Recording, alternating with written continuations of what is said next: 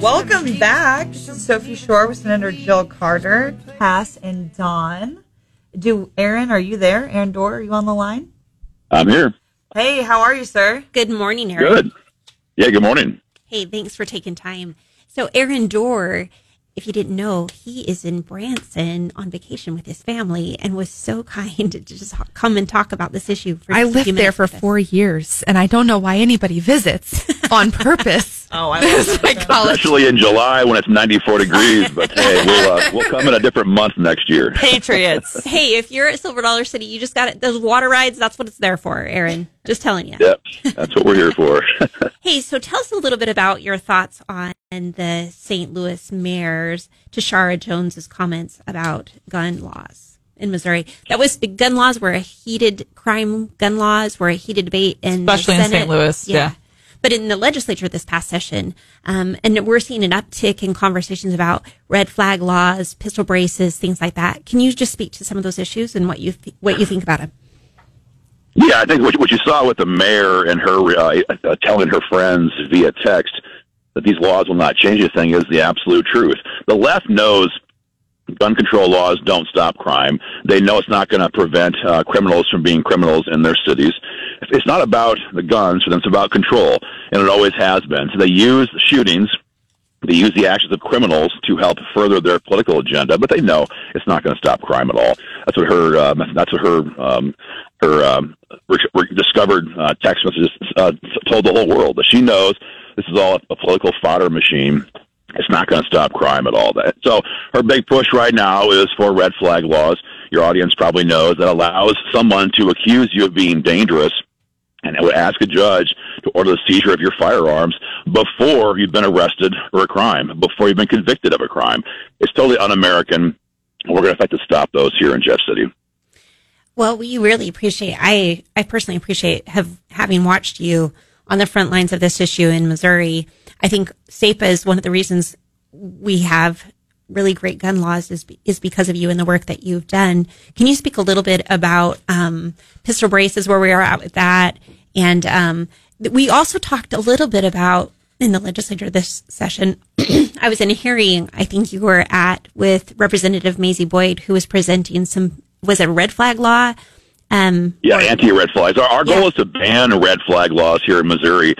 Stopping them is one thing. Our goal is to outlaw red flag laws in the state. Representative Boyd had that bill, HB 712, which would outright ban red flag laws. That bill was killed by leadership in the House, but that is the goal here long term. More and more red states are realizing that we have to go on the offensive and not just block gun control bills, but ban them outright in our state capitals. That bill would do that in the House. SB 10 with Senator Eigel would ban red flag laws as well. Those bills both died this year due to a variety of issues, but that is a goal going forward, is to put a big line in the sand and say we will not tolerate gun control of any kind here in Missouri. With the law regarding the St. Louis, they're saying that they have a problem with younger kids carrying weapons. Obviously, we're against any kind of law that would restrict people from carrying. But I just wanted you to speak to your experience with fighting that and your perspective on that issue and what you think is a solution for St. Louis that doesn't involve the state legislature infringing on gun rights. Yeah, well, our point all session, this past session, was very simple. That the problem in St. Louis, the problem in Kansas City, the problem in any blue city across America, it's not guns. They have taught children there's no right and wrong, that there is no God. They taught kids to hate this country, to hate our flag, to hate our forefathers. They spin them up, get them all angry all the time at everybody. Then they're shocked when people do bad things. The issue in St. Louis is a family problem. It's a church problem. It's a school problem. It's not a gun problem. And we're not going to sacrifice our gun rights because the left has got the results that they created, which is angry people committing acts of violence. That will not stop with gun control. So we're going to oppose any effort to see these cities enact gun control locally. It is a violation of state law if they have their own state and city-level gun control laws, and we're going to block that in Jeff City. Talk about, can you speak to the pistol brace issue and how, I know you had some amendments flying around trying to fix that, but can you speak to that a little bit? Yeah, so Joe Biden can't pass gun control right now in D.C. He knows that. So he's bypassing Congress, using orders to simply mandate gun control by executive fiat. One of those is the pistol brace ban that is now in effect across America, including here in Missouri, of course. And the pistol brace is a wildly popular accessory. It allows AR-15 pistols to be more controllable. Why the left would be opposed to more controllable firearms is ridiculous, but there's roughly 40 million in circulation across the country, and they're now illegal if you have them. Now, there is some question as to if it's illegal to have it only attached to a firearm or just to have it in general. I was in a hearing with ATF Director Dettelbach in D.C. recently where he said under oath that it only applies if the brace is attached to your firearm. But in written documents, they've said many times to just possess the pistol brace is a felony in and of itself. So there's no clarity right now from the ATF on that issue. The bottom line is that the left is trying to use any tool they have, in this case, executive actions, to bypass the Congress and mandate gun control. This matter is being litigated right now. There was a decision, I believe, coming shortly from the Fifth Circuit as to make this thing injunct this order from the Biden White House.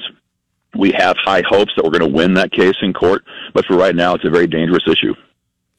What would have happened, Aaron, if that crime bill would have passed? How would that have juxtaposed over, say, rural America or anyone else? Well, they removed our pistol brace language in the Senate from the crime bill. So we had a solution in there for Missourians on the pistol brace issue. That was removed, unfortunately, in judiciary in the Senate. So had the governor signed that bill, it would not have changed anything when it came to the Second Amendment or when it came to pistol braces. So I think in the hearing, so help me jog my memory, but when we were in a hearing, they were talking about how this would impact like kids carrying guns on a farm or having ammunition in their vehicle. Or do you remember that conversation? Yeah, and there was probably, that's a different topic, but there was 6 or 8 different bills this past session which would criminalize minors possessing firearms, certain kinds of firearms here in Missouri. And one of those bills was so sweeping as to make it a crime for your 17-year-old son to drive down the road with a box of 22 shells in the back of his pickup or the back of his dad's pickup, as the case may be. And so we opposed and stopped all of those bills. That's why you're seeing now Kansas City yesterday announcing they're going to try to have a new ballot referendum to deal with juveniles and firearms. We saw the same thing in St. Louis. Their goal now is to go right to the people, bypass the legislature, and try to make it a crime for younger people here in Missouri to possess certain types of firearms. We're going to fight that as well. So would they do that through ordinances? Well, they can't because the state preemption law blocks that. So their goal is a ballot referendum to bypass the legislature and do it with a direct ballot referendum. Wow. What do you see from the Biden administration as far as what other restrictions or attempted restrictions through the executive? We've got about 2 more minutes. Do you see coming down the pipe? Yeah, it's a good question. A lot of what Biden has done over the last year and a half through executive orders have been stopped or overturned already in the courts. 80% lower receivers, he's losing that fight in court. The pistol brace ban, we think he's going to lose that fight in court as well. So he's trying to sign whatever he can to flail around because he cannot pass legislation right now in Congress. But he's losing on a regular basis in court, so we'll see. I do not think he's going to sign an order that would ban AR-15s or ban 30-round magazines. He would love to, but that's just not going to happen right now. So we're going to have to see, what more he thinks he can get away with. But so far, every order he signs is being challenged and or struck down in court. So we have high hopes for that. Whatever people think about President Trump, love him, hate him, or somewhere in between, what he did do was stack the federal bench with conservative judges across the country, especially at the Supreme Court level. And we are seeing more victories in court over the last 2 or 3 years than we have in the last 2 or 3 decades. Right. And that's going to continue going forward for a very long time. So there's a lot of good news in the judicial side of the situation.